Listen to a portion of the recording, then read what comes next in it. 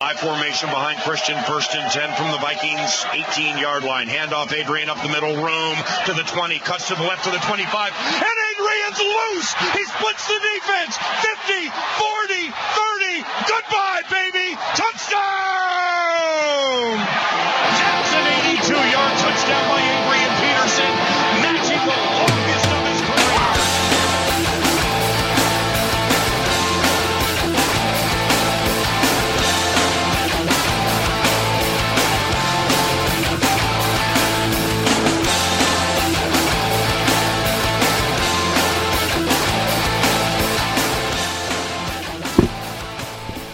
What is up? Welcome to the Sportscasters Proper, the very last show of 2012. It is Season 3, Episode 6, December 17th, 2012.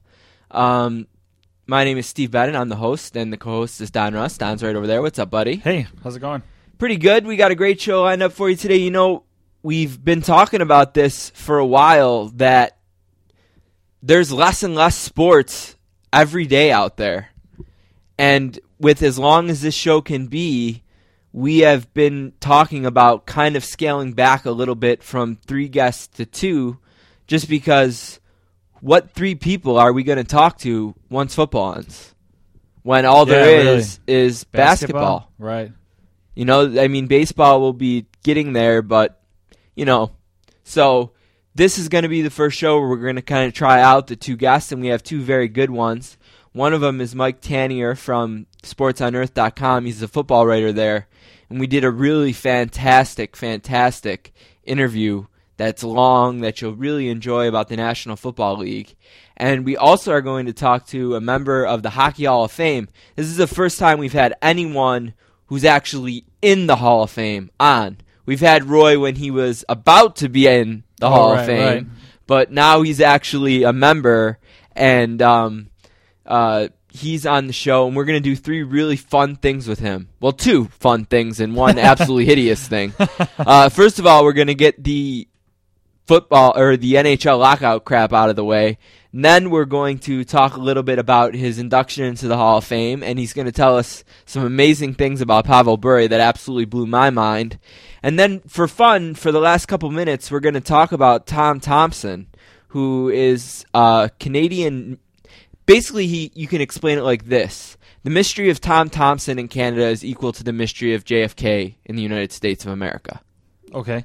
So we're going to talk to him a little bit about a tragically hip song about Tom Thompson, because he is the expert on Tom Thompson, and it's just something for fun and at the end, and we'll see what you guys think of it.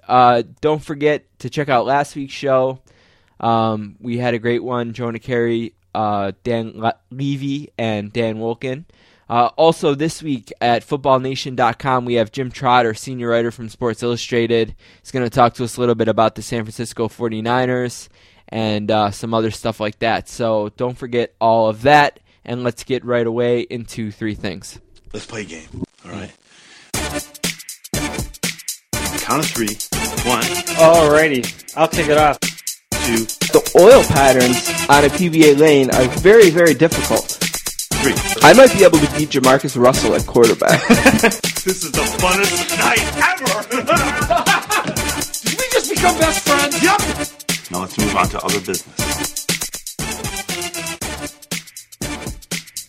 All right, as we usually do here, we're going to look back at the previous week in football. On our other podcast, we'll see the look ahead, our preview of Week 16. A lot of blowouts this week, and one of them that I guess I have to kind of call out and congratulate, I suppose, if they were looking for our approval, is the Falcons. I didn't see that game coming. 34-0 over the Giants.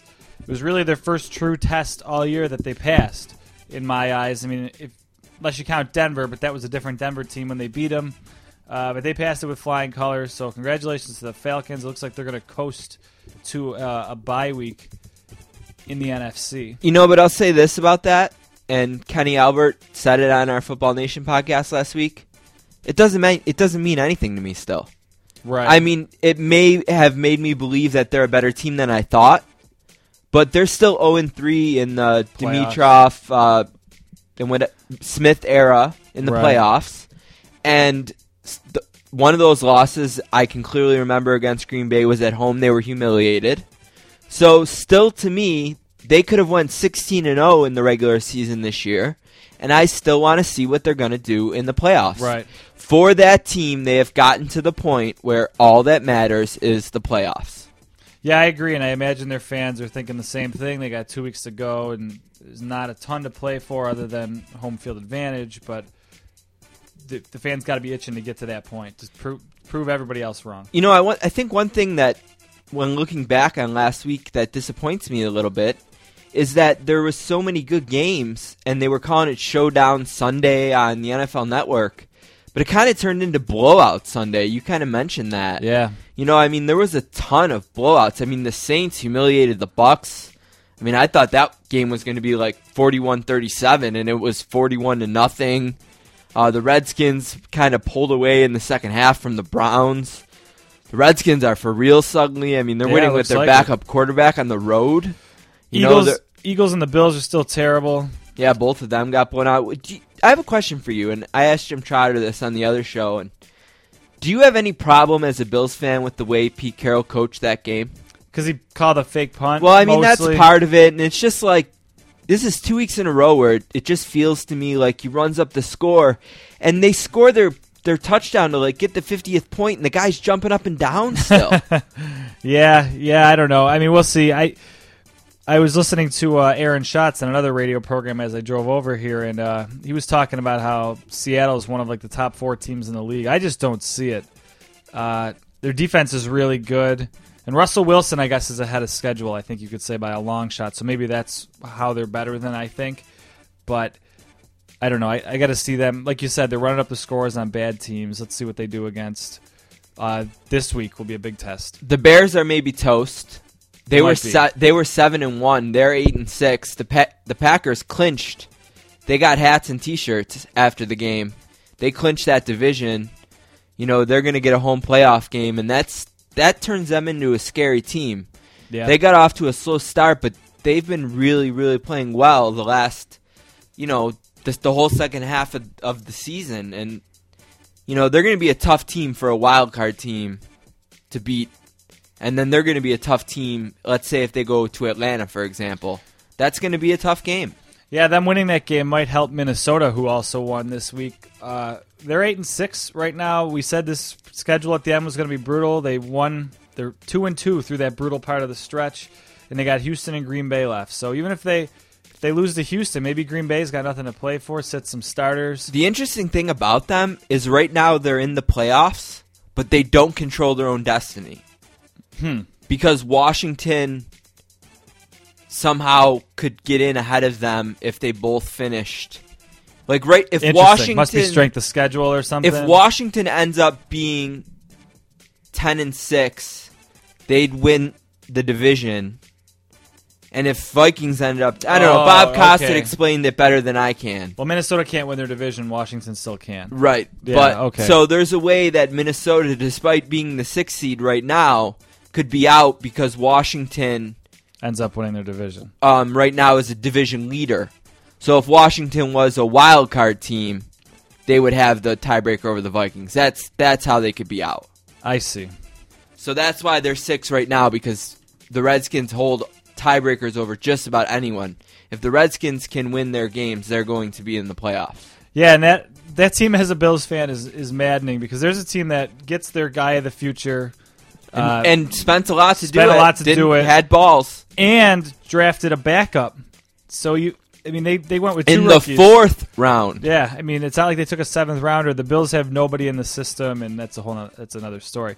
But before we get away from the Vikings, we have to talk about Adrian Peterson.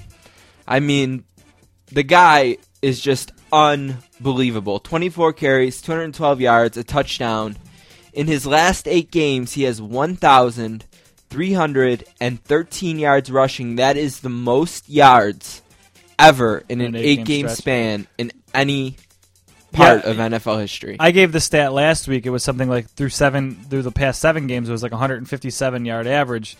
He only improved on it last week, and now he's on pace based on what he's done to get that record. He's got Houston this week, which is a tough run defense. But I don't know. What is he, about 259 yards away from the record or something like that? Or there's no way he doesn't, barring injury. There's no way he doesn't get that record. He's just too good. He's all their offense. He's outgaining his quarter. He had 212 yards rushing. His quarterback had 131 yards passing. So over that 8-game stretch, he's considerably outgained his quarterback. When that has to be, in this era of quarterbacks, that has to be noted too. And we'll talk more about that on the other show. So we'll get to that. The Broncos did what the Broncos have been doing for the last 9 weeks. Win. Yeah, hottest team in the league.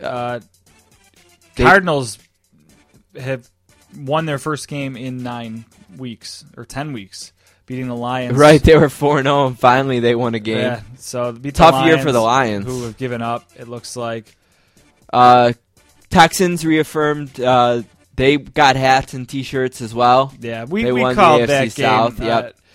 They were going to come out strong after the Colts will still make the playoffs, and they'll be happy to be in the playoffs, and that's going to be good enough for their season. Dolphins beat the Jags, nothing to talk about there. Panthers beat the Chargers, same there, really nothing to talk about. Although I guess I blew a decision 5 on fantasy calling Denario Alexander. No catches. Surefire. No catches in that game. Disappointing. Remarkable. Only 3 targets, so maybe you blame the quarterback there. Steelers and Cowboys was a great afternoon game. Ben Roethlisberger played great all day. Basically carried his team into overtime and then was picked off on the opening drive of overtime. And the Cowboys got what was a huge win for them. Yeah, saved their season, really. They're right in the thick of it and still. they play the Redskins on Week 17. So if both teams win this week, Week 17 essentially will be a game for the NFC East Championship. And I'm sure that game will immediately be flexed to Sunday Night Football if they both win this week. Raiders beat the Chiefs in an all-time classic where Janikowski kicks 5 field goals to the Chiefs, nothing. 49ers beat the Patriots. Amazing game. We were wrong about that. But it was an amazing game. I mean, 31-3 at the beginning of the third quarter, and then Tom Brady does what only Tom Brady probably can do. He just turned it on. The Falcons kind of shifted away from playing man-to-man to going to some zone, and Tom Brady picked it apart. And you could see the pass rushers getting tired. And when Tom Brady has tired pass rushers and a zone defense, he'll kill you. And he did. And then Michael James, when the score was tied at 31, bailed the 49ers out with a big kick return. Now, that game might be a huge game in that it might cost the Patriots home field advantage. Because right now they got Denver and Houston in front of them. Yeah, they're going to have to play an extra game. If it doesn't cost them, to me, that might even be... It's one of them games that you lose... But maybe you don't feel too badly after the game. You got behind, you couldn't do anything, and then all of a sudden you flipped the switch and figured out that defense. They put up 34 on arguably the best defense in the league. So the Patriots know their defense isn't that great, or Patriots fans know their defense isn't that great. So you don't want the 49ers putting up 41 on you. But the fact that they figured it out and won the second half, and especially the fourth quarter handily, I wouldn't be too bummed if I were a Patriots fan, except, like I said, losing that home field advantage. And we'll talk with Tanier and Trotter about the significance of the game and Colin Kaepernick and that whole decision as well later. And the Monday night game was maybe one of the worst games of the year. Definitely the worst primetime game of the year. Jets do everything they possibly can to lose the game. 6 turnovers, right? And lose it 10-14 in Jets fashion this year, which basically... sounds like it's going to cost Mark Sanchez's job. All right, let's move on.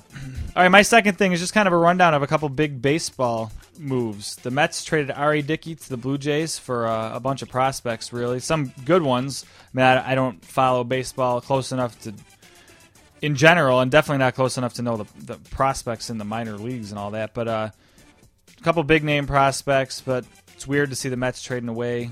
Well, it was the right move for the Mets because... he's at his all-time value, and the Mets aren't ready to compete. That's true. So they're never going to get what they got for R.A. Dickey at any point other than that day, and I think R.A. Dickey and the Mets understand that. I'm sure there's no hard feelings between the organization and Dickey. I think it was the right move for both sides. And the other big move is Josh Hamilton to the Angels, and I guess that was a 11th hour deal from what I hear. The Angels kind of sweeped in and stole him. Really, the Angels are now, I guess, a heavy favorite in Vegas to win it all next year. They have 5 outfielders. Interesting. That could start on pretty much any team in Major League Baseball. Interesting. Yeah, and I was going to kind of go with Dickey too with number 2, but I guess instead I'll kind of shift a little bit to the Blue Jays and talk about what the significance of the trade is for them. Hopefully it means they're going to try to compete. This isn't the first move they've made this offseason. They've been shifting their team all offseason, and the Red Sox haven't done much. On the same day that Josh Hamilton was being introduced in Anaheim, they were introducing Shane Victorino. And they weren't a very good team last year, so I don't know how much they've improved. The offseason still has a way to go. The Yankees are trimming payroll. They're not going to have A-Rod till at least June, and what kind of A-Rod will they have with back-to-back hip surgeries? So you might look at the Toronto Blue Jays right now as the favorites in the American League East, believe it or not. Wow, yeah. And if Dickey can have a season like he had last year, and the other players that they've brought in, and the team that they have in place, they're going to be a very, very, very tough team. So I guess just to add on for my number 2 to what you stated in yours, look out for the Toronto Blue Jays. They're going to be a serious contender in the American League this year. My last thing this week, short and sweet, we're going to do a lot of, later on we're going to do, instead of our Pick 4, we're going to do a year in review segment.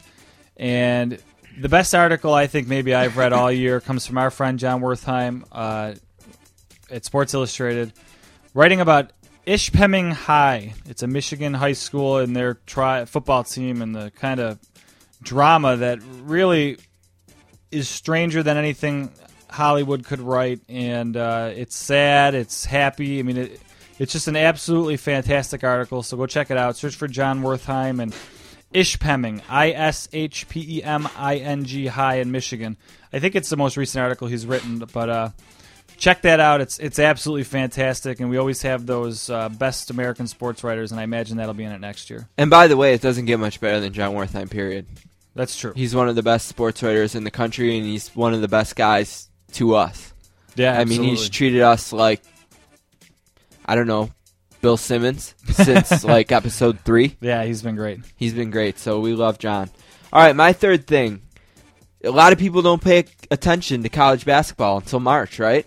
Right. Well, I stumbled upon something on Saturday that was worth paying attention to. Butler went to number 1 Indiana and beat them 88-86 with basically an ISO play that led to a nice, sweet jump shot.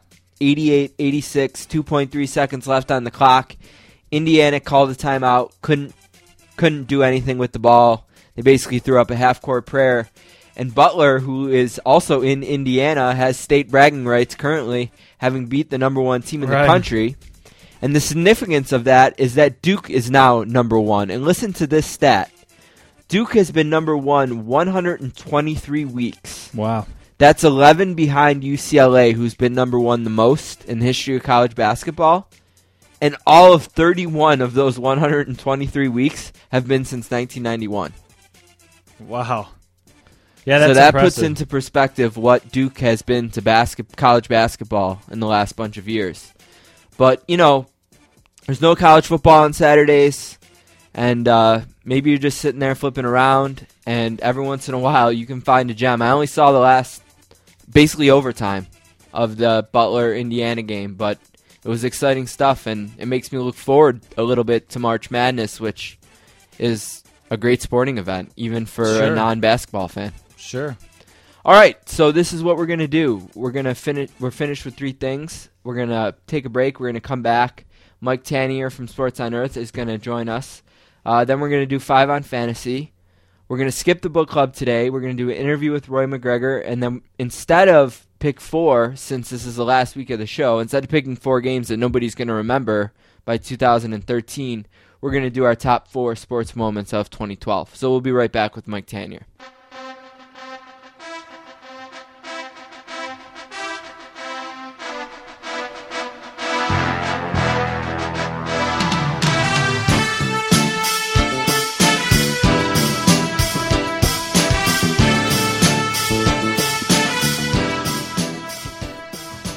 Our first guest today is from Philadelphia, Pennsylvania, and is a graduate of LaSalle University.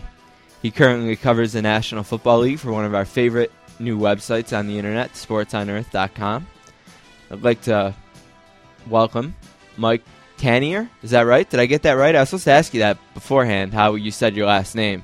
But that's it. That's it. It's Tanier. It's Tanier. So I kind of got it right with my Buffalo accent. You know, I'd probably say it like that most of the time. So there you go. I'm used to that Buffalo accent, but once you get the Rocky theme going, I actually get out of breath just listening to it because I imagine trying to walk up the art museum steps at this point instead of even trying to run up them. Have you run them? As a younger person, yes, and you know what? I can still run them if I have to. You just have to have a cheesesteak waiting for me at the top. You know, it's right there, and you kind of watch all the tourists do it for because Mike Mayock went crazy during the Thursday night game. Like, what are these nitwits doing? A fictional character ran up those steps, so everybody else has to run up the steps. It's like, my goodness, Mike, calm down. It's a fun thing. It's a fun thing to do. Right, it's part of culture. To go up the steps and then to jump up and down at the top of them. You know, I have a great Philadelphia story for you, which I think you'll appreciate. So I'm a big Pearl Jam fan. I've been to almost 80 Pearl Jam shows. And it seemed like Philadelphia is in reach, drivable, always usually on my list when I see the tour dates out. And usually I have to go to Camden, New Jersey, to this hideous amphitheater, right, to see them. Mm-hmm. So, and the first time I went there was in 2000. And I guess Creed had played a couple weeks before. So we were parking in the parking lot, and the guy said, make sure you guys stay on the property because someone had their hand chopped off with a hatchet before the Creed concert. I don't know if he was being serious or not. So, we were, clinging to the venue. So then finally, a few years ago, I guess they decided it was time to take down the Spectrum, and Pearl Jam was the band that played the last 4 events in the Spectrum. Yes. And I went to the last 2. So I was there and sitting directly behind the box of the owner of all the teams there. I can't think of his name right now. Later. Yeah, and was at the last event in the Spectrum, and it was a pleasure. I was waiting for you to say that sitting behind you at the Spectrum was a man with no hand. That's what I was going for. Now, I'm just going to tell you and going to tell everybody, around the world in the Buffalo area, next time you come in, and if you're going to the Camden, the amphitheater there, what you want to do is get a hotel in Philadelphia, spend a little extra money, get a nice downtown hotel, and then take the river ferry, which drops you off right there at that amphitheater. You can go see Pearl Jam. You can go see whoever is playing there, and then you hop right back over the Delaware River, and then you are in the historic and culturally vivacious part of Philadelphia, and you can enjoy the nightlife there. And I live very close to Camden, and you cling to the 2 or 3 places there that no appendages will be removed during your enjoyment of your stay. Do you have a favorite moment that you spent in the Spectrum? Oh well, I was behind the stadium. I was behind the stage for a couple of Bruce Springsteen shows, which was absolutely phenomenal. I'm actually not a big hockey fan. Also, I was never really there for the Flyers. But every once in a while, there were Big 5 basketball games at the Spectrum, and a lot of times those were at the Palestra, and that's the most awesome, historic, you're really in a field house thing when you're going to see a Big 5, LaSalle, Villanova, Temple, St. Joe's, Penn basketball. But sometimes the games were too big, and I saw some excellent, doubleheaders at that Spectrum. Awesome. So let's get to football. And the first thing I want to ask you about is, what do you think the significance of what we watched on Sunday night is? What do you think that game means for both teams, kind of the way it played out? I don't take anything away from any regular season game of the Patriots as any sign of vulnerability. I think there are some things we know about the Patriots, and one is that the way their defense is built that they're going to win games by scores of 45-24 or 45-28. This isn't a shutdown defense. So when you get on them a little bit and you start scoring some points on them, that's going to happen. That's not shocking. And we also had a rainy night, and we had a rainy night when there were a couple of fumbles and bouncing ball instances that went either way. What it tells me about the 49ers is, if there were doubts in terms of this team's capability, and there shouldn't have been doubts about this team's capability moving forward, they demonstrated an ability to stay with outstanding teams, to come back a little bit from that adversity at the end of that game, and to show that they could run a full balanced offense. I was a little concerned in the last couple of weeks that this was going to turn into like the Kaepernick Wildcat thing. And no, even on a rainy night, they can throw enough at you with their passing game, with the diversity of the running game, that they can go out there and be a Super Bowl, a heavy, maybe not the favorite, but close to being the favorite of the Super Bowl team coming out of the NFC. We've been smacking the Falcons in the face on this show all year long. We've been disrespecting the Falcons. Every week. They're the worst 11-1 team I've ever seen, all kinds of things like that. And they went out, and I guess they made quite a statement against the Giants, who had crushed the Saints the week before.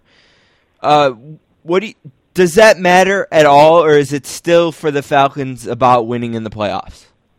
There's a degree of that. I think if there was a nervousness inside the locker room, and I think if there was a nervousness among the guys about who they really were, I think they answered some of those questions.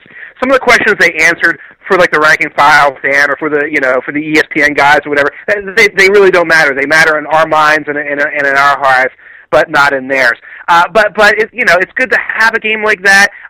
What I saw coming out of that is the secondary playing very, very well. And I think one of the strengths of that team was supposed to be the secondary.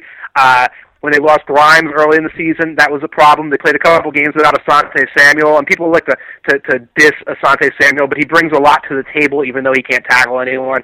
And getting that back, that they show that they can be that team. I still think of them as the best team in the NFC. Sometimes I waver in that a little bit, because you see what you saw on Sunday night, and it was impressive. But all around, they look like a team that is solving some problems. Secondary looked better. Running game looks better now that they used Jaquiz Rodgers a little more, and they're not married to this Michael Turner thing. And they're a team that is putting themselves in a great position to be at home, be in a dome, have some time to rest from injuries, and come out and face what is in the NFC a group of very, very flawed playoff teams. Yeah, and that brings us to the Giants and the three-way tie now in the NFC East with the Redskins at top, and the Redskins own a lot of tiebreakers in a lot of different scenarios. I think that they're in very good shape. But how do you kind of handicap the NFC East and the three teams, Cowboys being the ones I didn't mention, going forward here?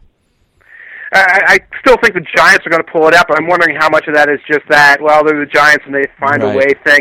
Watching that game, and there was a turning point early in that game, and it was a near interception thrown by Matt Ryan, and Chase Blackburn gets in front of it, and he bats it down and kind of rolls off of his fingertips, and I'm sitting next to somebody and saying, well, there's about 50, 60 linebackers in the NFL who pick that pass off and maybe get a big run back. Chase Blackburn's not one of them. That's not necessarily an indictment of Blackburn, but Blackburn is like a special teams ace and a try-hard guy and everything who's been starting all these games.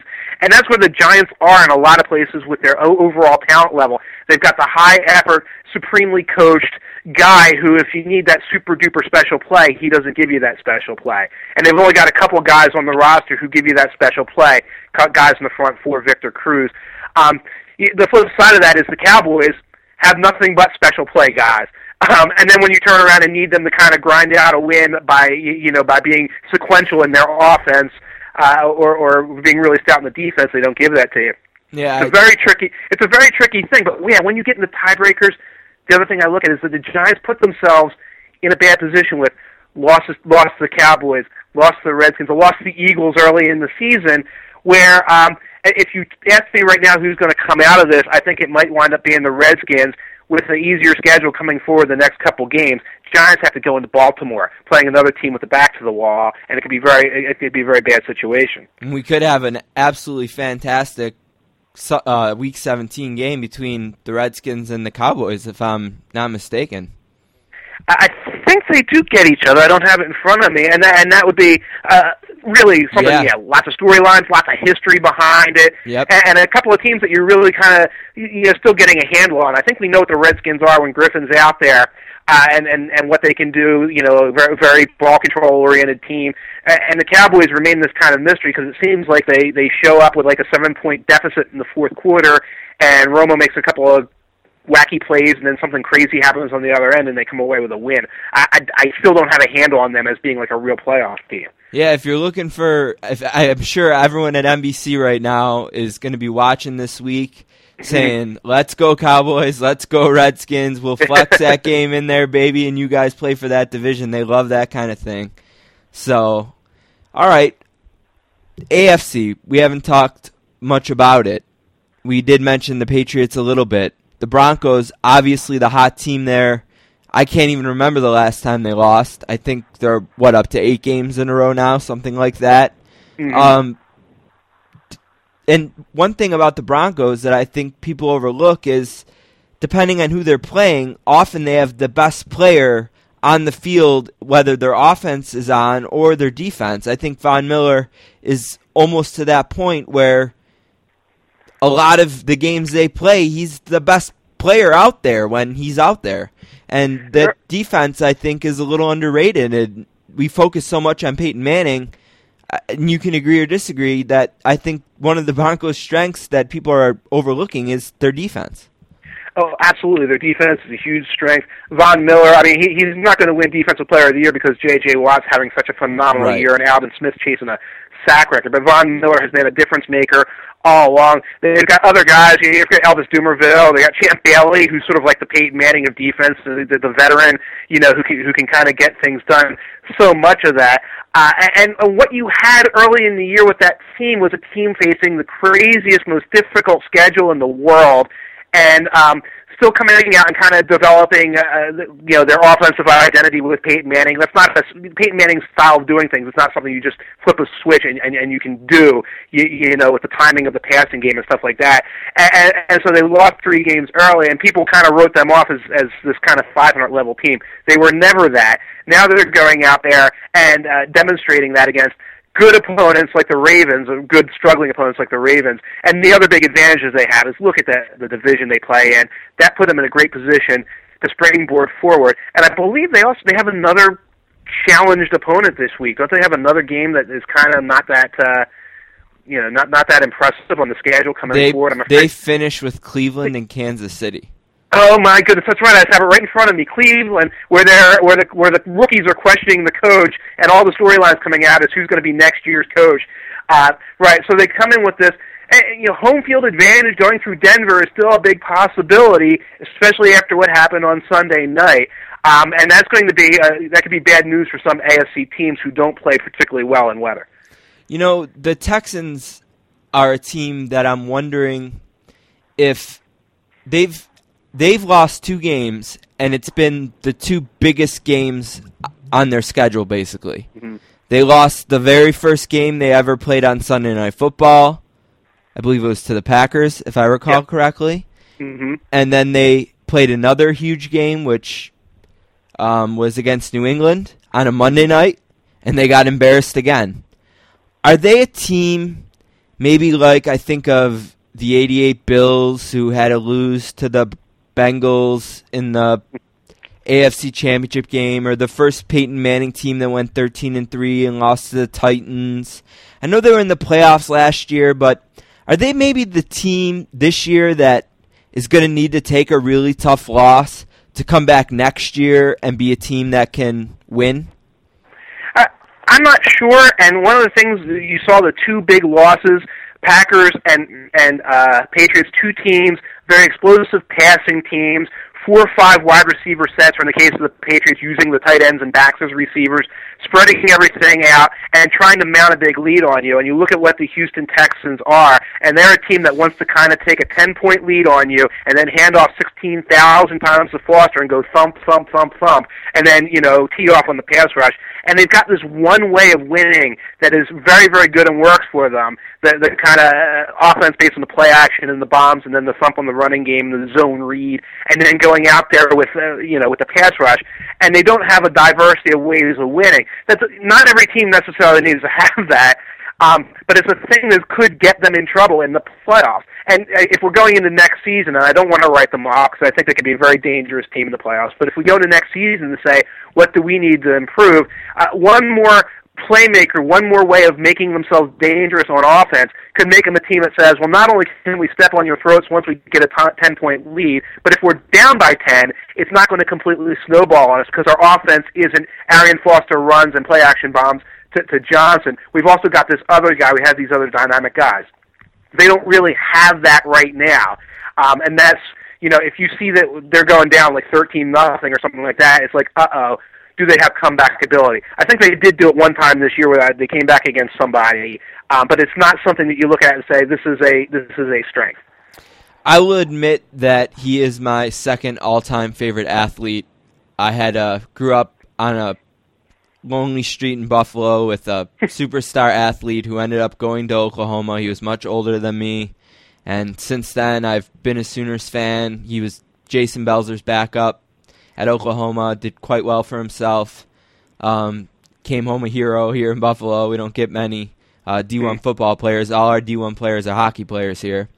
But have you ever seen anything like what Adrian Peterson has done in the last 8 weeks?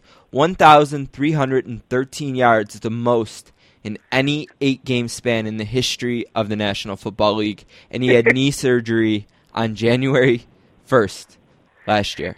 Yeah. You know what? I'm kind of getting sort of emails from people asking the same question, and some of them are like editors. And I might have to really say, have we seen anything like this? And I think I have to go research and see if we have seen anything like this, certainly in the last 25, 30, 40 years.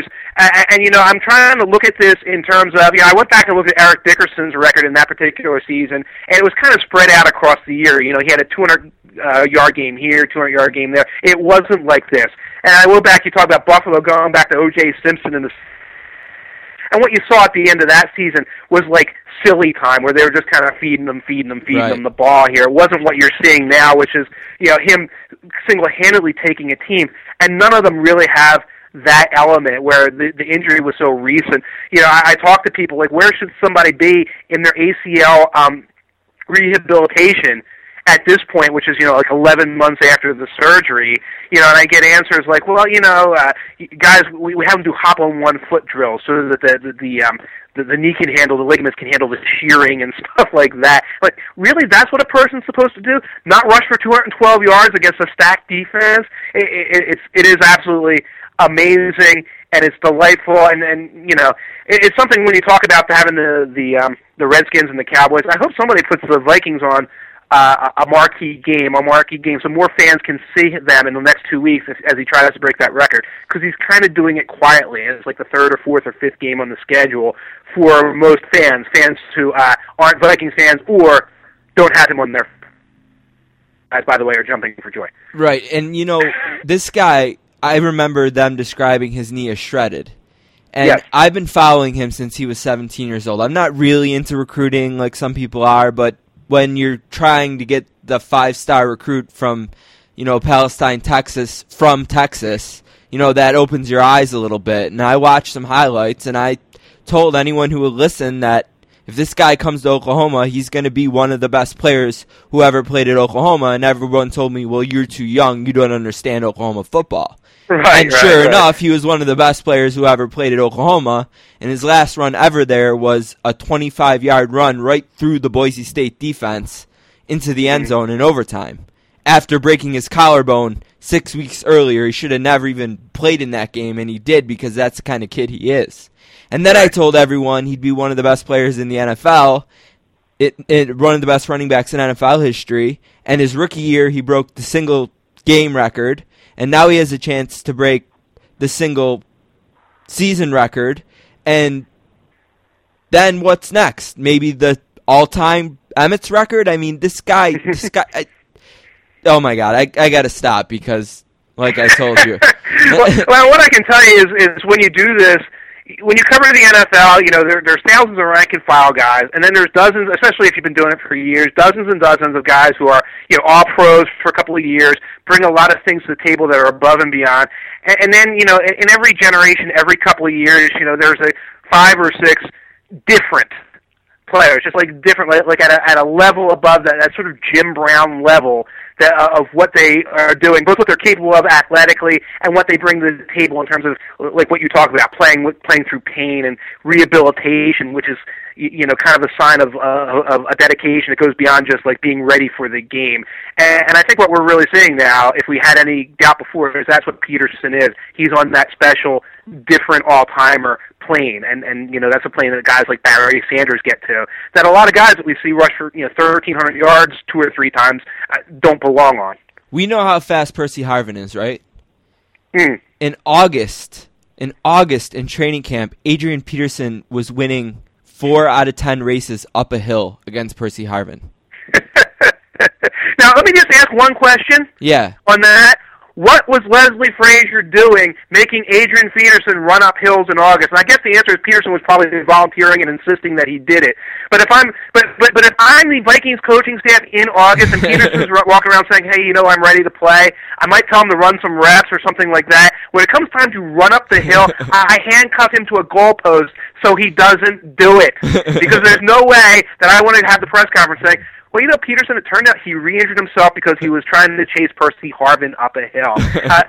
That being said, hey, no harm, no foul. He did it, and he probably was like dragging like 4 assistant coaches trying to stop him with him. But still, a little bit of common sense on that one. So obviously, kind of finishing up here, we have one of the greatest years ever for postseason awards, which is usually doesn't really mean anything. But there's so much intrigue this year because a couple of them could go in so many different directions. You mentioned Defensive Players of the Year and the people involved there, but what do you do with comeback player when you have really 3 guys, because everyone forgets the linebacker in Carolina who had 3 straight shredded ACLs and is doing what he's doing this year. I can't think of his name for whatever reason. Thomas Davis. Exactly. Davis or Peterson, because both of them, you could give them a joint like comeback Teammates of the Year award, like a special one for right. It's so you got Davis, and then you got Peterson, and you got Manning there, and comeback player, and then maybe Brady stamped his ticket for MVP on Sunday, maybe because everyone was watching that, even though they didn't win. Just the way he brought them back, I mean, I was blown away. And then you have Manning maybe in that discussion as well, and then you have Peterson in that discussion as well. Do you have a thought on those 2 at all? All right, I got Peterson for MVP. Because this is, not only is this special, but as I was talking to a couple people, that's a 3-13 team without Adrian Peterson. That's what the Vikings are. And they're still hanging out in the playoffs and still hanging around the wild card because of him. I've got Manning for Comeback Player of the Year. I appreciate what guys like Beason and Davis have done. Phenomenal. Manning, obviously, is just something bigger than the world. The problem with Peterson with that is it winds up being an off-season injury. He got hurt at the end of last week, the last week of last year. So he didn't necessarily miss time on the field, and it kind of becomes like an odd precedent to say, well, a guy was hurt in the off season, and we're giving him a comeback. And you could kind of say Welker already did it too.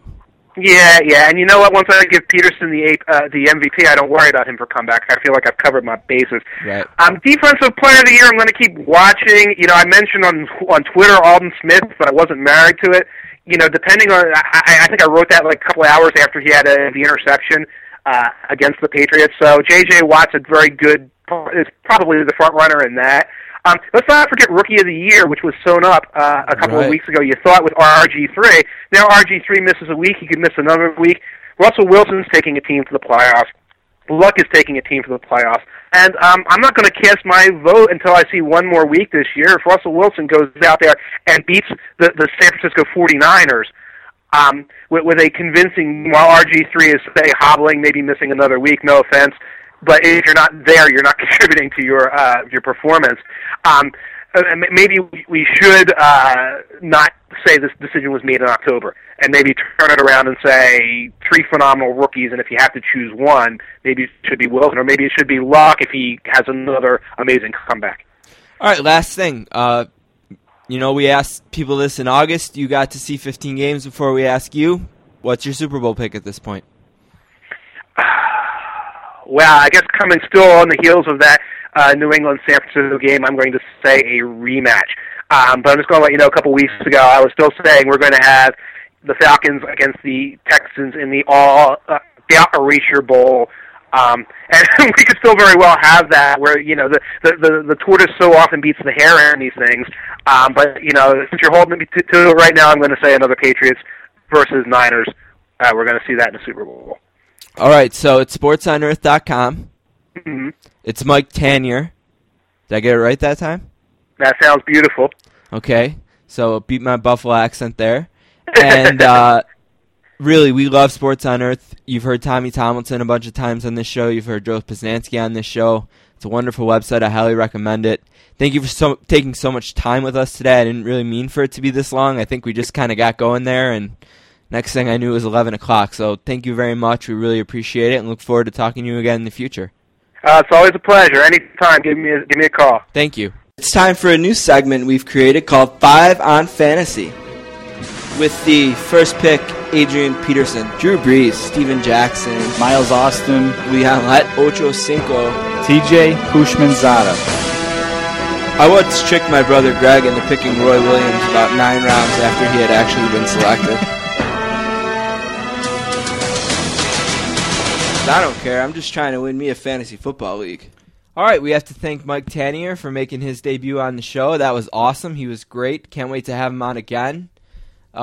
He talked a lot to me before and after the interview, and I really appreciate all the advice he gave me, and I'd like to thank him for that and look forward to having him on the show. I think he can be one of our staples. We got our staples. Yeah. We got our Lee Jenkins of the world. We got our Wertheim, as we mentioned. Dave Damashek. We got our guys like that, and I feel like Mike can be one of those guys. Cool. He was just, that kind of nice. But on to 5 on Fantasy. Guess who's in the championship game of the Listener League again, Don? It's not me. No, it's not you. It's me, the Backspacers, as I'm called in that league. And you know what? My opponent made a fatal error in fantasy football. What's that? He talked shit. Uh-oh. He called me out on Twitter and said that Hungry Raji was coming for me. And Hungry Raji went home very sadly to the third place game. So congratulations to the 6th seed Lauren Tandhills, who we mentioned last week was not a 208-point roster. They were a 155-point roster this week, so that's a hot team. And I'm a little bit nervous going into the championship game. But it's Backspacers versus Lawrence Tandhills and Hungry Raji versus Avatarish Jackson in another successful listener league. Thank you to everyone who participated. People love the pun fantasy names. I never had a pun fantasy name, like with a player name in it. Yeah, I like to go with references to things that you like. That I like. Yeah. Like Backspacers is a Pearl Jam record. I've always been the Beavers, but because of an email address I have, and you actually had a rule in your league that I had to be the Beavers. Yeah, that was the rule. Yeah, and I have pretty much since we started this in every other league been the Sportscasters. Yeah. So. All right, I got sits this week. I'm going to start with a guy that, look, Calvin Johnson's having a phenomenal year in a season where it seems like everyone else on his team is a disaster, maybe quitting on the team or quitting in general. I just don't think Matt Stafford is a great start this week against the Falcons. I think that's Thursday night. Call it a hunch. Back-to-back weeks for him as a sit. Is it? Yeah. So it's tough to say Stafford. It's tough to say any quarterback that in a game that he's going to be down and he has the best receiver in the league. But it was hard to find a guy that was a non-obvious sit, so I went with a hunch a little bit. All right, my start is Andrew Luck. Again, start your studs. Yeah. But if you're in a bind, he's the next best guy. He's at Kansas City, which should be a good matchup for them. They still need to solidify their playoff spot. He might be your stud. It's possible you drafted Rivers, maybe like waited on quarterback, got Rivers, or even like a Tony Romo. Like he might be a better start. But when I looked at like the top 10 obvious guys that everyone's going to start, the next best guy on the list to start was Andrew Luck. Yep. So if for some reason you're at this point in your season and you don't have one of the top 10 guys to start, he's probably the best option at Kansas City. All right, my running back, this guy you're not obviously benching, but I would temper expectations, and that's Ray Rice. Right after firing their offensive coordinator, which everyone thought, this is going to be good for Ray Rice. He doesn't get the ball enough. He doesn't get the ball enough in the fourth quarter. He puts up 12 for 38 yards rushing with 3 receptions for 3 yards with the new offensive coordinator. Not a good stat line at all. And Baltimore is kind of a team that's going to fall ass backwards into the playoffs, it looks like. And they play the Giants coming off a big, embarrassing loss. And even though they're at home, I don't love Ray Rice this week. I bet Ray Rice and Doug Martin really ruined a lot of fantasy seasons last week. Absolutely. Both of those guys put up really, really ugly numbers. My start at running back is DeMarco Murray.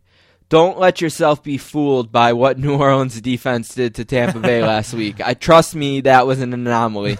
I've been watching this defense get gashed by running backs all year long. And what happened last week, the reason that the Saints shut down Doug Martin the way they did was because Josh Freeman was an absolute disaster. Yeah. And he threw the ball to the Saints over and over and over again, and Drew Brees took the ball and threw it into the end zone, just like I predicted he would do on this show last week. It's amazing sometimes to me how in tune I can be with the Saints. I'm very, very, very rarely wrong about what the result of their game is going to be. And that's why later when we go over pick 4, you're going to see that my double up on them was perfect. Yeah. Because I knew that game was going to happen that way. But don't let that fool you about the defense. DeMarco Murray will have a great day against the Saints defense. I'm almost positive of it. All right, my wide receiver sits this week. I'm actually going to go, there's no stud here, so I wanted to be a little more broad. I'm going to say sit all of your Seattle and San Francisco wide receivers. That might be pretty obvious information, but on the flip side of that, I'm also kind of telling you I like the running backs in this game. They're playing 2 really, really good run defenses, but a little bit of strategy there. If the game's going to be close, the running back's going to be relevant for 4 quarters. And I feel like this game's going to be close. They're playing each other, correct? They're playing each other. So I think it's going to be a close game. There's not going to be much need to air it out and go past wacky because I don't see either team blowing the other one out. So I like the running backs, don't like the receivers. So you probably like Colin Kaepernick, too, because that could mean a lot Running of for him, sure. triple read zone Probably option or whatever. Don't mind Russell Wilson either for the same thing. It's going to be there shouldn't be a lot of mistakes made in this game because neither team should be put in a position where they have to make mistakes. All right, my wide receiver sit, I'm going to go a little deep, a guy who hasn't been all that fantasy relevant since the 3rd week of last season when he looked like he was going to be the steal of everyone's draft and then he tore his ACL. I'm going to go with Kenny Britt of Tennessee against Green Bay. Green Bay's in the second half of the league in terms of pass defense. They're not awful, but they're not good. I expect Green Bay to get ahead. I expect Tennessee to have to throw, and he seems like the guy you'd throw it to. This is not a number 3. This is probably a flex, you know what I mean, type of a start. Right. But again, we're in a position where if you're to this point, just start the obvious players. And if you're in a bind, this is a guy that can help you. That's kind of the way I went this week with my starts. If you're in the championship or if you're in a 3rd place game and your studs are in a spot where you're worried about them for some reason or someone's injured or you're one guy short, that's where a Luck or a Murray or a Britt can really help you. Or Murray you're probably starting anyway, but yeah. Okay, so last piece of business is we have 3 awards that we kind of wanted to give out for the end of the season for fantasy. And there's going to be no other time to do it since by the time we come back in 2013, it's going to be irrelevant. Right. So the first one is Fantasy MVP, and this was so easy for me. It's Adrian Peterson. There's no doubt about it. The way he's played the last 8 weeks, he's carried teams into finals. And where you drafted him, 3rd round, maybe 4th. Right. Maybe in a crazy league, you had to get him in the second. Who knows? Yeah, I think when we did the Midway Awards, I think my MVP was Robert Griffin III. I'm going to also say Adrian Peterson, though. You can't, even if you quote unquote, reached and took him at the end of the first round, you're getting all-time great numbers from him. So he's a steal no matter where you got him in the draft, because you didn't take him in the top 8 or 9 picks. And we mentioned that we played each other in a semifinal last week, and you beat me because of Adrian Peterson. Right. Otherwise, that's pretty much a dead even game that could have went either way. Right. But having Adrian Peterson, it was the reason you won, and I think it's a hands-down award. Yeah, I think you said the next award was the steal of the draft. I think that's got to be Adrian Peterson. Like I said, even if you took him at number 10 in the first round, you're getting all-time great number 1 overall statistics from him. So I don't know who you would make the argument for. The only argument... Andrew Luck, Robert Griffin. Yeah, I picked Robert Griffin III just to pick someone different. Right.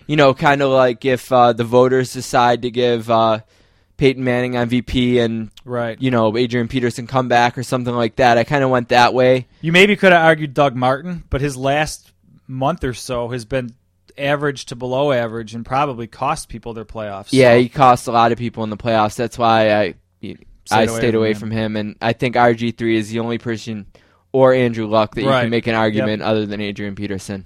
And then the last one we wanted to give was bust. And I'm still sticking with Chris Johnson. He got lucky to break a run last night.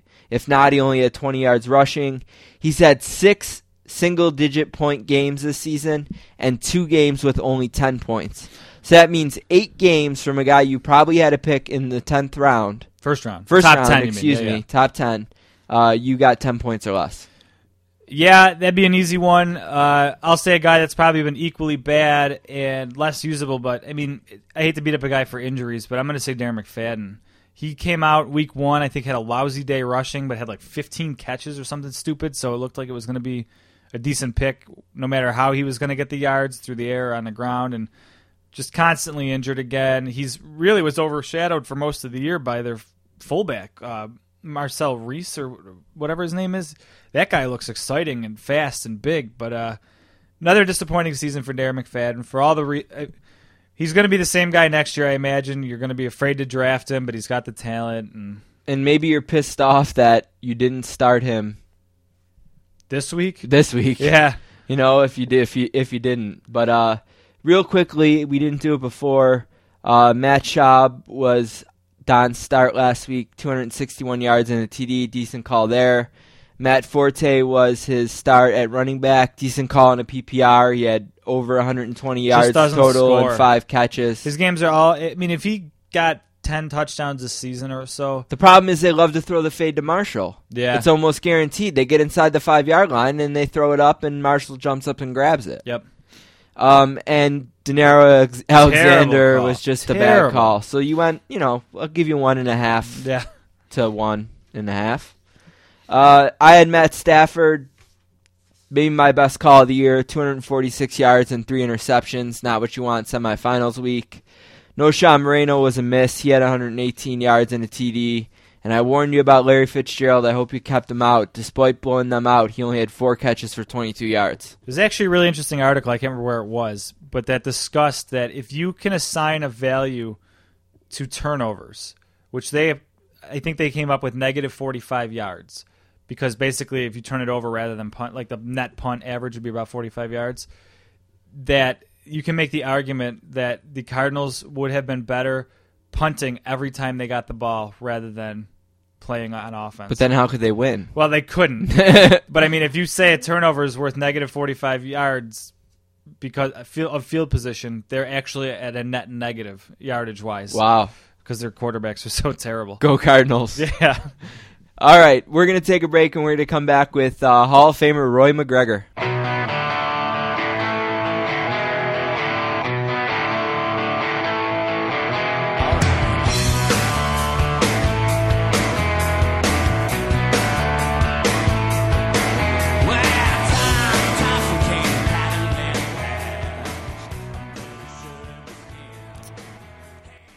Our next guest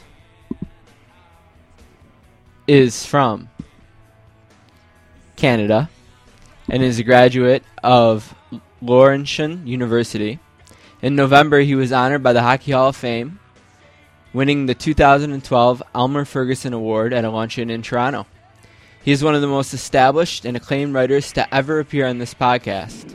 He has authored over 40 books, a mix of fiction, nonfiction, sports, and politics. His latest, Wayne Gretzky's Ghost and Other Tales from a Lifetime of Hockey, is a greatest hits type collaboration of his very best hockey writing. He has been one of Canada's most talented journalists for years and has worked for the National Post, the Ottawa Citizen, the Toronto Star, and Maclean's Magazine. Today he writes for the Globe and Mail, Canada's national newspaper.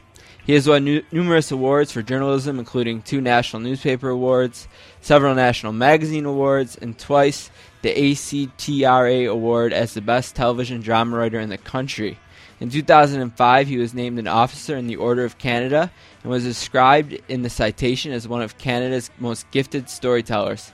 He is making his 3rd appearance on the podcast today. A warm sportscaster's welcome to the talented, distinguished, and Hall of Famer, Roy McGregor. How you doing today, Roy? It was a little over the top, Stephen. That's good, though. Thank you.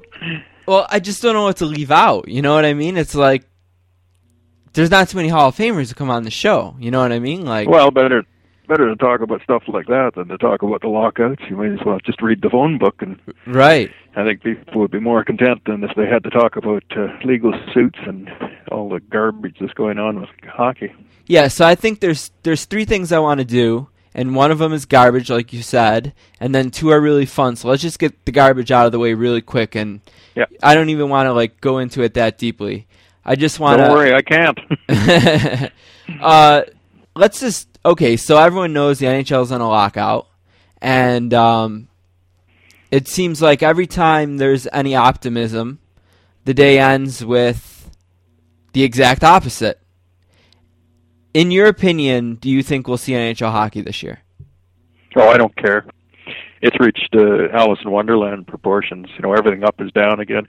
When you get a organization like the National Hockey League spending so much energy trying to bust a union, deliberately going after the union, and then you have the union decide it's going to decertify, and the NHL then goes to court to prove that the union is a union, you're dealing with utter insanity at that point. I really don't care. Not only do I not care, Stephen, and I really don't care either if anybody disagrees with me or not. I hope they don't go back. I hope they stay out for at least a year, and I hope when they do go back, they get punished to the point where they finally wake up and realize what the real world is all about. Yeah, it's funny. End of rant. It's funny you say that because we have a lot of money banked with the Sabres as season ticket holders because, they made us pay for playoff tickets that we never used last year, and they keep that money. And then they made us pay our monthly payments all the way through October before they finally stopped. And I was thinking about it, and I was like, if they come back and they tell me that they want to play a 40-game season only against Eastern Conference opponents, I don't want to waste that money. I want to tell them, forget it. Save it, and I'll come back next year. I worked through the last one. It was boring. I went right to the end of June, and I never wanted the playoffs over so quickly in all my life. Yeah, so I'm with you. I have a brother who plays D1 hockey at Yale. I went to the games last weekend, and I didn't even think of the NHL. And you know what? I can watch college hockey all year long and be just as satisfied. I'm not so sure that college hockey and some of the junior hockey in Canada isn't actually superior to the National Hockey League. The National Hockey League has become so hyper-overcoached in the last couple of years that it's become a stalemate game. And at least at the college and junior levels, you're dealing with coaches who can't completely control their players and players who can take over games. So that I think that the product, at least the excitement of the product, is higher. The superstars aren't there, no, but the way the game is being played is far more interesting. How have you enjoyed getting to watch more hockey that isn't NHL hockey with the NHL gone? Like, have you had the opportunity to, as you say, lots. Yeah, and you've enjoyed that? Well, I went to Binghamton, I went to Hershey, I've been up at Kirkland Lake, I've been to North Bay, I've been here in Ottawa, down in Toronto, I've been out west of Calgary watching the World Juniors prepare, I've been all over the place. And yeah, there's great hockey. There's great hockey being played every day, every hour of the day, every day of the week in this continent. So, and you know what? It's not the NHL, and so what? So, I saw that it was Nugent Hopkins was named captain of the Canadian team are they the favorites this year? I think they always are, even though they haven't won in the last 3 years. But they certainly should be the favorites this year because every other time there's been a lockout, the Canadian team has been quite dominant to get all their players back. So you have Ryan Nugent-Hopkins, who wouldn't be anywhere near a World Junior tournament if it weren't for the NHL lockout. Yeah.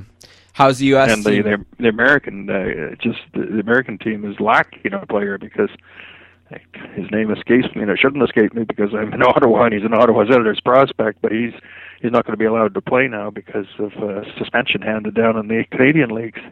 Oh, jeez. That's no good. We need all the help we can get.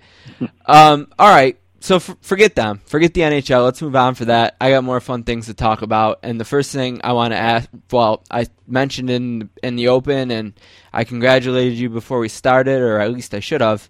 Tell us a little bit about the experience at the Hockey Hall of Fame. I know last time we talked, you were getting ready for it, and you said the thing you were looking forward to most was getting razzed by your buddies at your senior men's league games.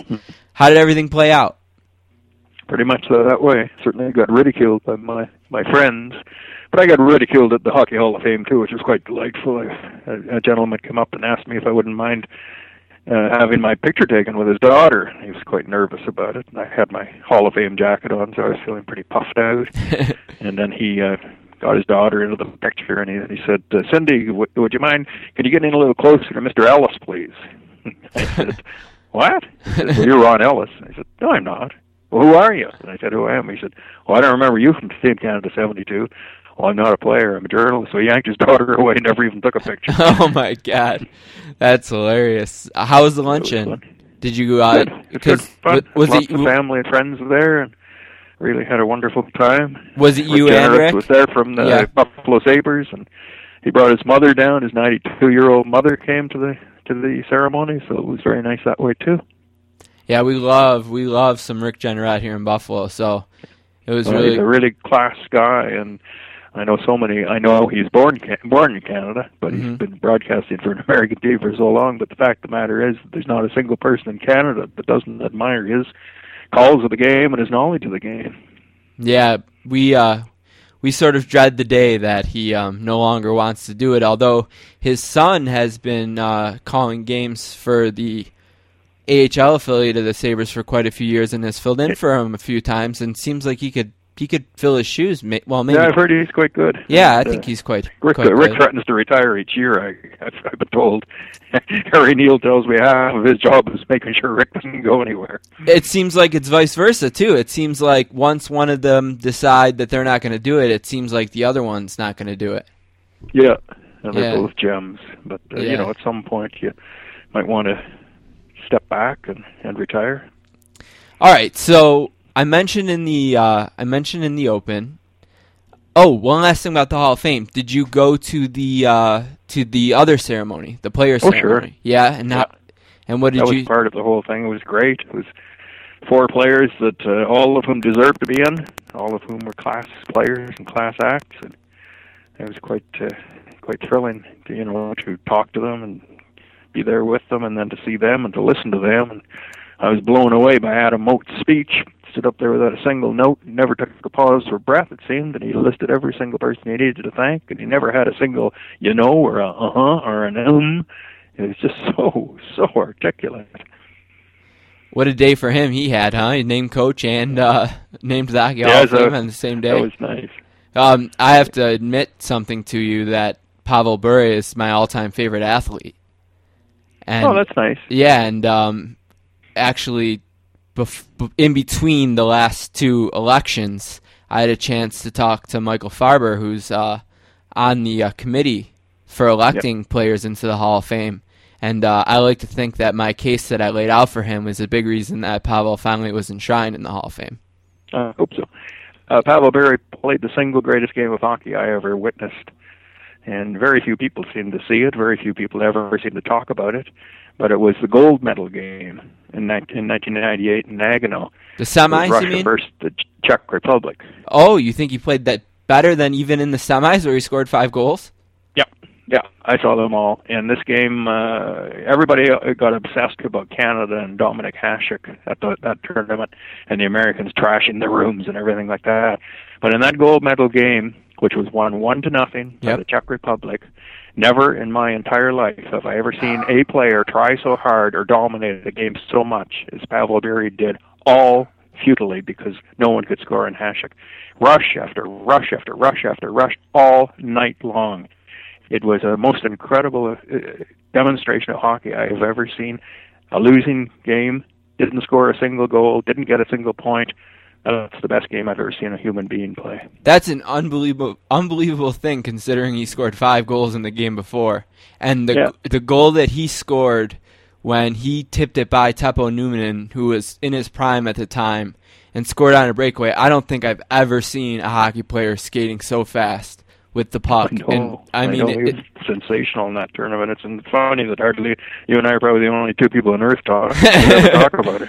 Yeah, it was unbelievable. But okay, so now the fun part. We've been looking forward to this. You know, I'm from Buffalo, New York, which means as a Western New Yorker, I'm no stranger to Canada. Growing up a hockey player, having a brother who grew up a really serious hockey player. I spent many, many days in the Great White North and love Canada and love spending time there. Buffalo is in the Great White North. Yeah, exactly. And, you know, one thing that I learned in Canada that I came to love is Canadian music. And I'm a huge fan of Rush, and congratulations to them. I'm finally making the Rock and Roll Hall of Fame after a ridiculous 14-year wait. Yeah. We're sorry about that here in America. I don't know what that was all about. But I learned Canadian music growing up playing hockey in Canada, and one of my favorite Canadian bands is the Tragically Hip, and they're a real favorite of many of our fans who are listen in Western New York and Southern Ontario. And you have a Wikipedia page, and I looked at it, and it's really, really short. It's funny. Someone should really maybe I'll do it for you. I'll spend some time on it and get some real information on it.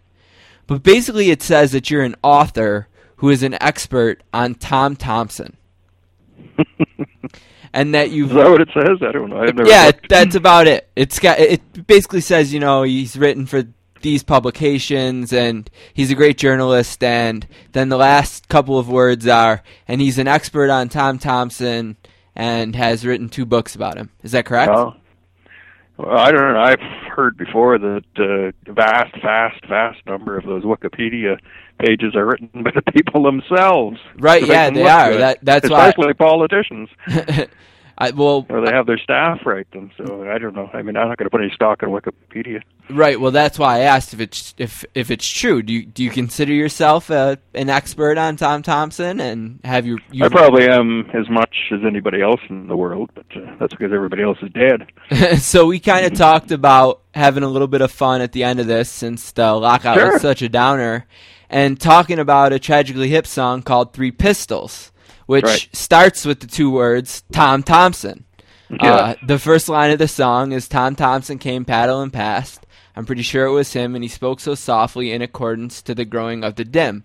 Now, I sent you the lyrics a couple times. I'm sure you've had a chance to... Oh, I know the song. Don't worry. Yep, and I'm sure you've had a chance to look them over. Why don't you educate us a little bit on what Gord Downey is talking about in 3 Pistols? Well, I presume he or one of his bandmates went to Taylor Staton camps in Algonquin Park, so that's where that would come from. That's why the obsession with Tom Thompson paddling by is now. Just to set it in context, in 1917, the summer of 1917, the man who would become Canada's most famous painter drowned mysteriously on that same lake, Canoe Lake. His body surfaced 8 days later. There was fishing line wrapped mysteriously around one ankle and a bad blow to the left temple of his forehead. He was buried right away because his body was deteriorating by his friends, but then he was supposed to be dug up that night and taken by a train down to his family's plot. His family's quite well off down in Owen Sound. There was always some doubt among the rangers and people, and my grandfather was one of the rangers up there, that he had ever been removed, but it was arranged by a woman called Winifred Traynor.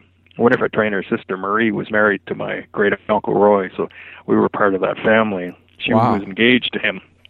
So that's where the lyrics come in about his bride of the woods hiding in the bushes there.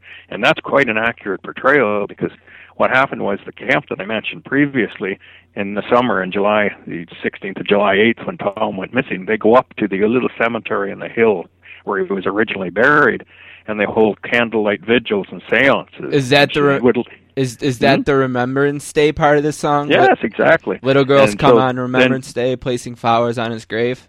Right, and they leave wildflowers on the grave, and she would go up there in a fury and rip them off because she believed, of course, and she had arranged it, that his body was not there, it was back in Leith. And what I was able to prove this last couple of years was that Tom's body was never moved, that in fact he still lies there, and it was a big cover-up and a fraud by the undertaker. And so it's a great story, and it's so nice to see that somebody like the Tragically Hip would glom onto it and do such a wonderful job on it and simply raise the mystery a little higher. It is Canada's greatest mystery, Canada's greatest love story, because we believe very strongly that this woman, Winifred, was left with Tom Thompson's child and had to go to the United States and give it up. And just an amazing love, tragic story. Tell us a little bit about why it's called Three Pistols and what he means when he said, I mean, this, I know I'm putting you in a tough spot to analyze someone else's art, but I think you're doing a great job. What does he mean by, I've been shaking all night long, but my hands are steady? Because he says that many times in the song. Yeah. Well, Tom drank quite a bit. So he was, I think the expression there is that he was suffering from the DTs, but once he started to paint, once he picked up his paintbrush, his hand was steady as a rock. Gotcha. I think that's what that is. As for the Three Pistols, I haven't got a clue, but as a lifelong Bob Dylan fan, I have to tell you, you don't have to know what certain lyrics mean to enjoy them. That's for sure. But wow, you unlocked a lot of mysteries. I mean, I kind of figured that the Remembrance Day thing had something to do with someone not wanting them to place the flowers there, which is why she waited till dark to sweep them all away, as he says.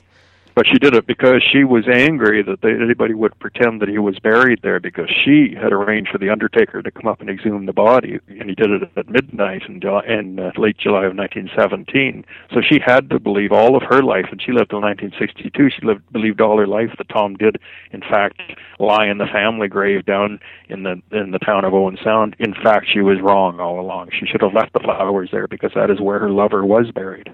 Do people still put flowers there in Remembrance Day, or is this kind of something that's faded away? Yes, they hold vigils. They go up there at night, and if you go up there, there's a little marker, and people put nickels on it and pennies, and leave little love letters and that. It's been nearly 100 years, but in fact, he's not there either. They do this to a little cross that was put up by a documentary maker back in the late 1960s, doing a documentary on Tom Thompson. Tom's actually buried about another 10 to 12 paces away to the north of that.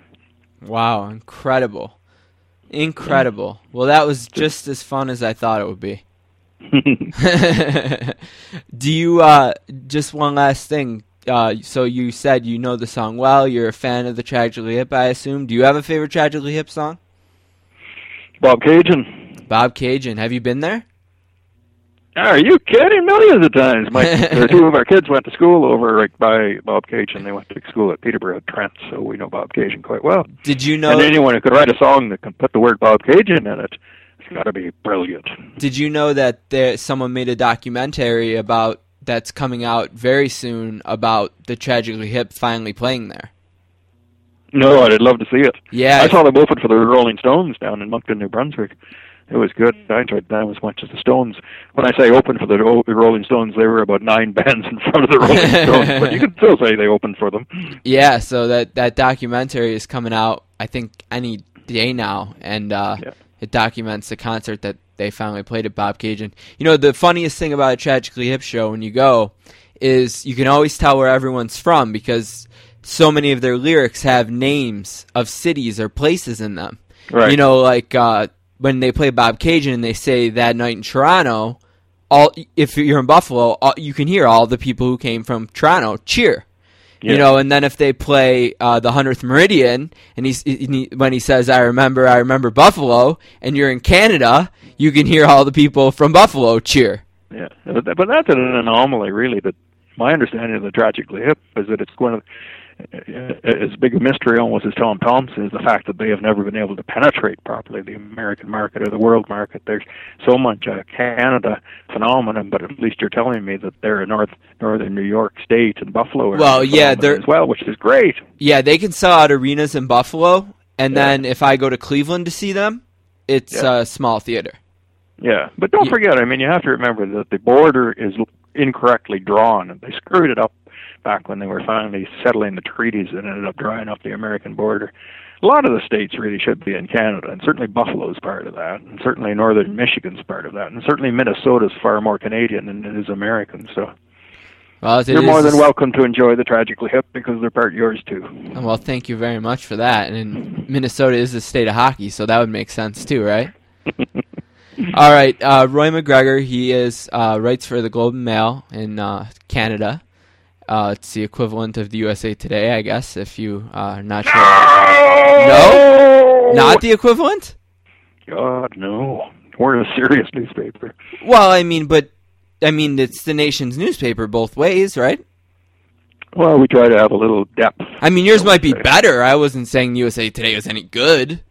I was just trying to make it... USA Today has a very good, wonderful hockey writer in Kevin Allen. Oh, yeah, and he wrote a really great... That's where it begins and ends for me, I'm afraid. So I would read USA Today for anything that Kevin wrote or thought.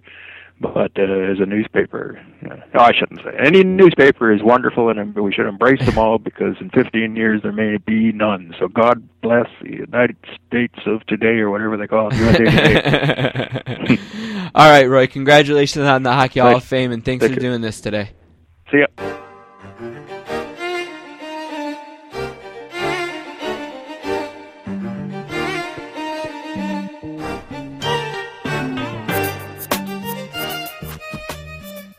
All right, we want to thank Mike Tanier and Roy McGregor for being on this show. I got to tell you, Don, after that interview, I'm as giddy as Geddy Lee. I mean, when a guy who's watched thousands of hockey games tells me that my all-time favorite athlete played the greatest game he's ever seen a hockey player play. And not even record a point. And not record a point in the game. Yeah. And I love the hip stuff, too. That was so fun. So... awesome interview. Thank you very much to Hall of Famer Roy McGregor. Okay, real quick, I want to recap Pick 4 from last week and tell you where we stand as we head into the new year. I was 2 for 2 on Saints picks and 0 for 2 on everything else. I had the Saints -4 over the Bucks, and I had the Saints -12 over the Bucks. Won both of those. I lost the Patriots -6 over San Fran, and I lost the Jets -1 over the Titans. Thanks to the Jets and their just inability to hold on to the ball. Yeah. Which is all they really had to do to win that game. Don, that puts me at 11-9 going into 2013. Okay, right. Don went 2-2 as well. He had the Bengals -3 over the Eagles, won that easily, and the Vikings +2 over the Rams, won that easily. He also missed the Patriots over the 49ers and had the right idea on Texans over Colts, just gave up too many points, -18. They won by like 11 or something? Yeah, it was around 11. So you go into the break 9-10-1. So we're not that far off at all. And since, like we said earlier, nobody's going to remember games that we would pick today, you know, essentially 3 weeks from now when we do our next Sportscasters Proper show. And I should mention that during the break, we will be doing Football Nation shows. Right, correct, we will. So make sure you look for those at www.footballnation.com and click on podcasts. And all the podcasts are there now. They got that problem fixed. So instead of that, we are going to do the top 4 sports moments of all time. And the way I presented this to Don when we had the idea was you can do it any way you want. Top 4 personal moments, top 4 moments in sports, top 4 sad moments, just anything you want. Any way to put a top 4 moments of 2012 list together. And I guess we'll do it. We'll go from number 4 to number 1, and we'll alternate. Yeah, I don't really have mine in any particular order. These aren't overly personal to me. Like, I had a good year, and my top 4 moments are overwhelmingly negative other than one. But to me, it's maybe the 4 that personally interested me the most, maybe the 4 that we talked about the most. But I'll start it off with the one that we're still talking about and that's Bountygate in the NFL. I remember I was cutting my lawn listening to local talk radio when they broke the news about all this, and they talked about all the lawsuits and the CTE, and I mean just these words that were thrown around. And as an aside to that, I guess I'll tag that with the NFL season started with Bountygate. It also started with replacement refs. So just a bad start to the NFL season this year. My number 4, mine are in order, and my number 4 is the most personal one on my list, and I almost put it at number 1, but I thought that since it was personal, it should be at number 4. Okay. But in a way, it's my number 1, and that was watching my brother finally in his home white jerseys at Yale play a Division I hockey game. There's nothing quite like watching someone that you're 11 years older than grow up and become the captain of the best prep school in your city and move to Sioux Falls, South Dakota to play in the best junior hockey league in the United States of America, and then to basically earn a free ride to Yale to play hockey, and then to be there in this historic arena and watch him play. I didn't make it there last year. I made it to 2 road games because of my health, but I'll admit that on Friday, which was the first game I saw, I cried during the whole national anthem. And I saw his whole hockey career flash through my eyes, and congratulations to Anthony on everything he's accomplished. Yeah, good stuff. Congrats, Anth. Keep it up. My second thing, another negative one, and kind of piggybacking off the NFL, but kind of a story in itself, is the Junior Seau death. That hit people really hard, and that maybe more than anything, more than Bountygate, brought CTE to a new light. I heard someone refer to it as it's CTE in the high def era. I mean, we saw Junior Seau play very, very recently at a very high level. This isn't some guy that people don't remember when health maybe wasn't as good or people weren't told as much about concussions before. This is a guy that we grew up watching. He had a TV show where he went to different sporting venues and stuff like that. He was a likable, good-looking, personable guy that on the outside everyone would assume he had everything, and he killed himself, and it looked, again, like a CTE-related death, and the NFL's got a problem, and it was absolutely highlighted in that day, and they don't have an answer for it, and it just highlighted all the lawsuits. And on Local Talk that day, I heard a lot of, I don't know if I'm going to let my kids play football because I don't want them to grow up this way, and just a real black eye for the NFL, losing a great back in May. Wow, it's amazing how different the tone of our list is. Mine gets happier. All right, my number 3 is Barry Zito's starts in the NLCS and the World Series. Oh, yeah. I've been a big Barry Zito fan pretty much since day one. I'm an Italian-American as well. Barry Zito is an Italian-American. I love his curveball. I love pitchers. It's my favorite thing about baseball is pitchers and the way that they approach their craft. And Zito's always been my kind of guy. You know, he's a little different. He's out there a little bit. He dated Alyssa Milano, who I had a huge crush on as a kid. There's just always been something about Zito that I loved. And when the Giants won the World Series a few years ago, Zito wasn't on the postseason roster. And he handled it like a pro. And this time, in the NLCS, he pitched 7 2/3 innings of knockout baseball to help the Giants get to the World Series. And in the World Series, again, he pitched over 5 knockout innings. Then Tim Lincecum came out of the bullpen, and the Giants were World Series champions before you knew it. And a big reason for that was the way that Barry Zito pitched in those 2 games.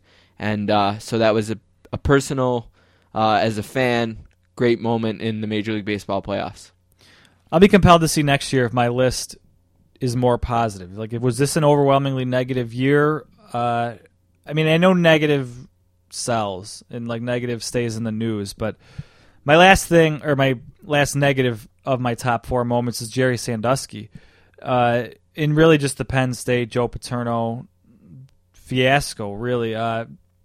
Joe Paterno passes away. Would have been a hero to a lot of people. Instead, he passes away kind of as a villain. Jerry Sandusky ends up going to jail. And other than maybe Bountygate, I'm not sure we talked about anything more on this podcast than Jerry Sandusky or Penn State in one way or another. Yeah, and John Wertheim was a big part of that. Yeah. And we mentioned him earlier, and he really helped us out a lot with covering that story, and I think we did a good job on it, and maybe proof of that is we even got some coverage on some other sites. Right. You know, like ShermanReport.com picked up some of what we did on that story. So, and we also had two guys who wrote a book about it pretty much right away on the show. Their names escape me. I'm sorry about that, but yeah, that was huge. My number 2 is Pavel Bure being inducted into the NHL Hall of Fame. As you just heard in the last interview, he's my all-time favorite athlete, and to see your all-time favorite athlete inducted next to the greatest players in his sport, it brings chills down your spine, and it makes you feel like a kid again. And I have to go with that as number 2. Before the Summer Olympics started this year, I think you asked me something like along the lines of, is that going to bring me to my TV? And I don't think I'm intentionally jaded by it, but I think it's kind of like, you know, I don't get excited for it. But then as soon as they start Summer or Winter Olympics, I'm totally wrapped up in it. I don't know why I trick myself in thinking I'm not going to be, but my last top moment is just the Summer Olympics in a whole.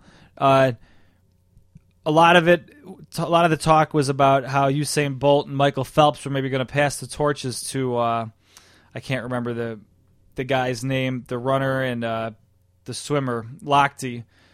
And did it not turn out that way. I think Phelps lost his first race to Lochte, and then Lochte was an afterthought after that, and Phelps went on to win. He's the most decorated athlete of all time, ended up with 22 Olympic medals, 18 of which are gold. And every 4 years, it seems like the country falls in love with a gymnastics team, and that was no exception this year. The Fierce Five, they called themselves, with Gabby Douglas, and that one girl still has like internet memes floating around, Michaela Maroney, about how she's not impressed, and just people you've never heard of that turned into heroes for a short time. And Usain Bolt just embarrassing the field again. He thought he wasn't even challenged. He's unbelievable, that guy. Yeah, he's a freak. But yeah, I get wrapped up in the Olympics every time they come around. I don't know why I don't get excited leading up to them, but they were great. I'm glad you had that on the list because I was hoping that we weren't going to ignore the Olympics. Good. My number one thing, I don't want to repeat myself, but I told everyone when he was 17 years old he was going to be the greatest player to ever play at Oklahoma. And if he's not, he's damn close. And when he left Oklahoma, I told everyone if he could stay healthy, he'd be one of the greatest players to ever play running back in the National Football League. And my number one moment in sports in 2012 is the triumphant return of Adrian Peterson. And it starts with him beating Percy Harvin in August up a hill in a race. And it goes all the way to this last 8-game stretch and maybe continues on to him having the greatest single rushing season in the history of the National Football League. Yeah, and we talked about that off the air, I think maybe through text. Best ever is going to be thrown around when he retires, especially because, like you told me over the text, he's going to hold the single game record. He has that right now. He has that right now, and he's probably going to have the single season record. And all it's going to take is a little bit of longevity in his career, and he should get, I mean, realistically, he should get to Emmitt Smith's number faster than Emmitt did. He's not going to need, Emmitt had a long career. I can't remember how long, but he's not going to need that length of a career to break Emmitt Smith's records. And, Eric Dickerson, you're a creep. Records are made to be broken, and everyone, it seemingly but you, embraces that. Yeah. When Jamal Lewis was breaking his record, he was like rooting against him, and right. He came out again and said he's rooting against Adrian. Be very scared for the rest of this guy's career, because if he doesn't do it this year, he might do it next year or the year after that, because he's doing all of this without anything else right now. Percy Harvin has been gone for weeks. Christian Ponder can't throw for over 200 yards, and he's doing it anyway. And it's only 1 year after his surgery. Wait till it's 2. Wait till it's 3. Be scared, Eric Dickerson. Be scared, Emmitt Smith. This guy is coming for you, and by the end of his career, he is going to be the greatest running back who's ever played football, and it's going to... People might debate me about Jim Brown or people I haven't seen, but I'll at least be able to make a case. We'll see you in 2013.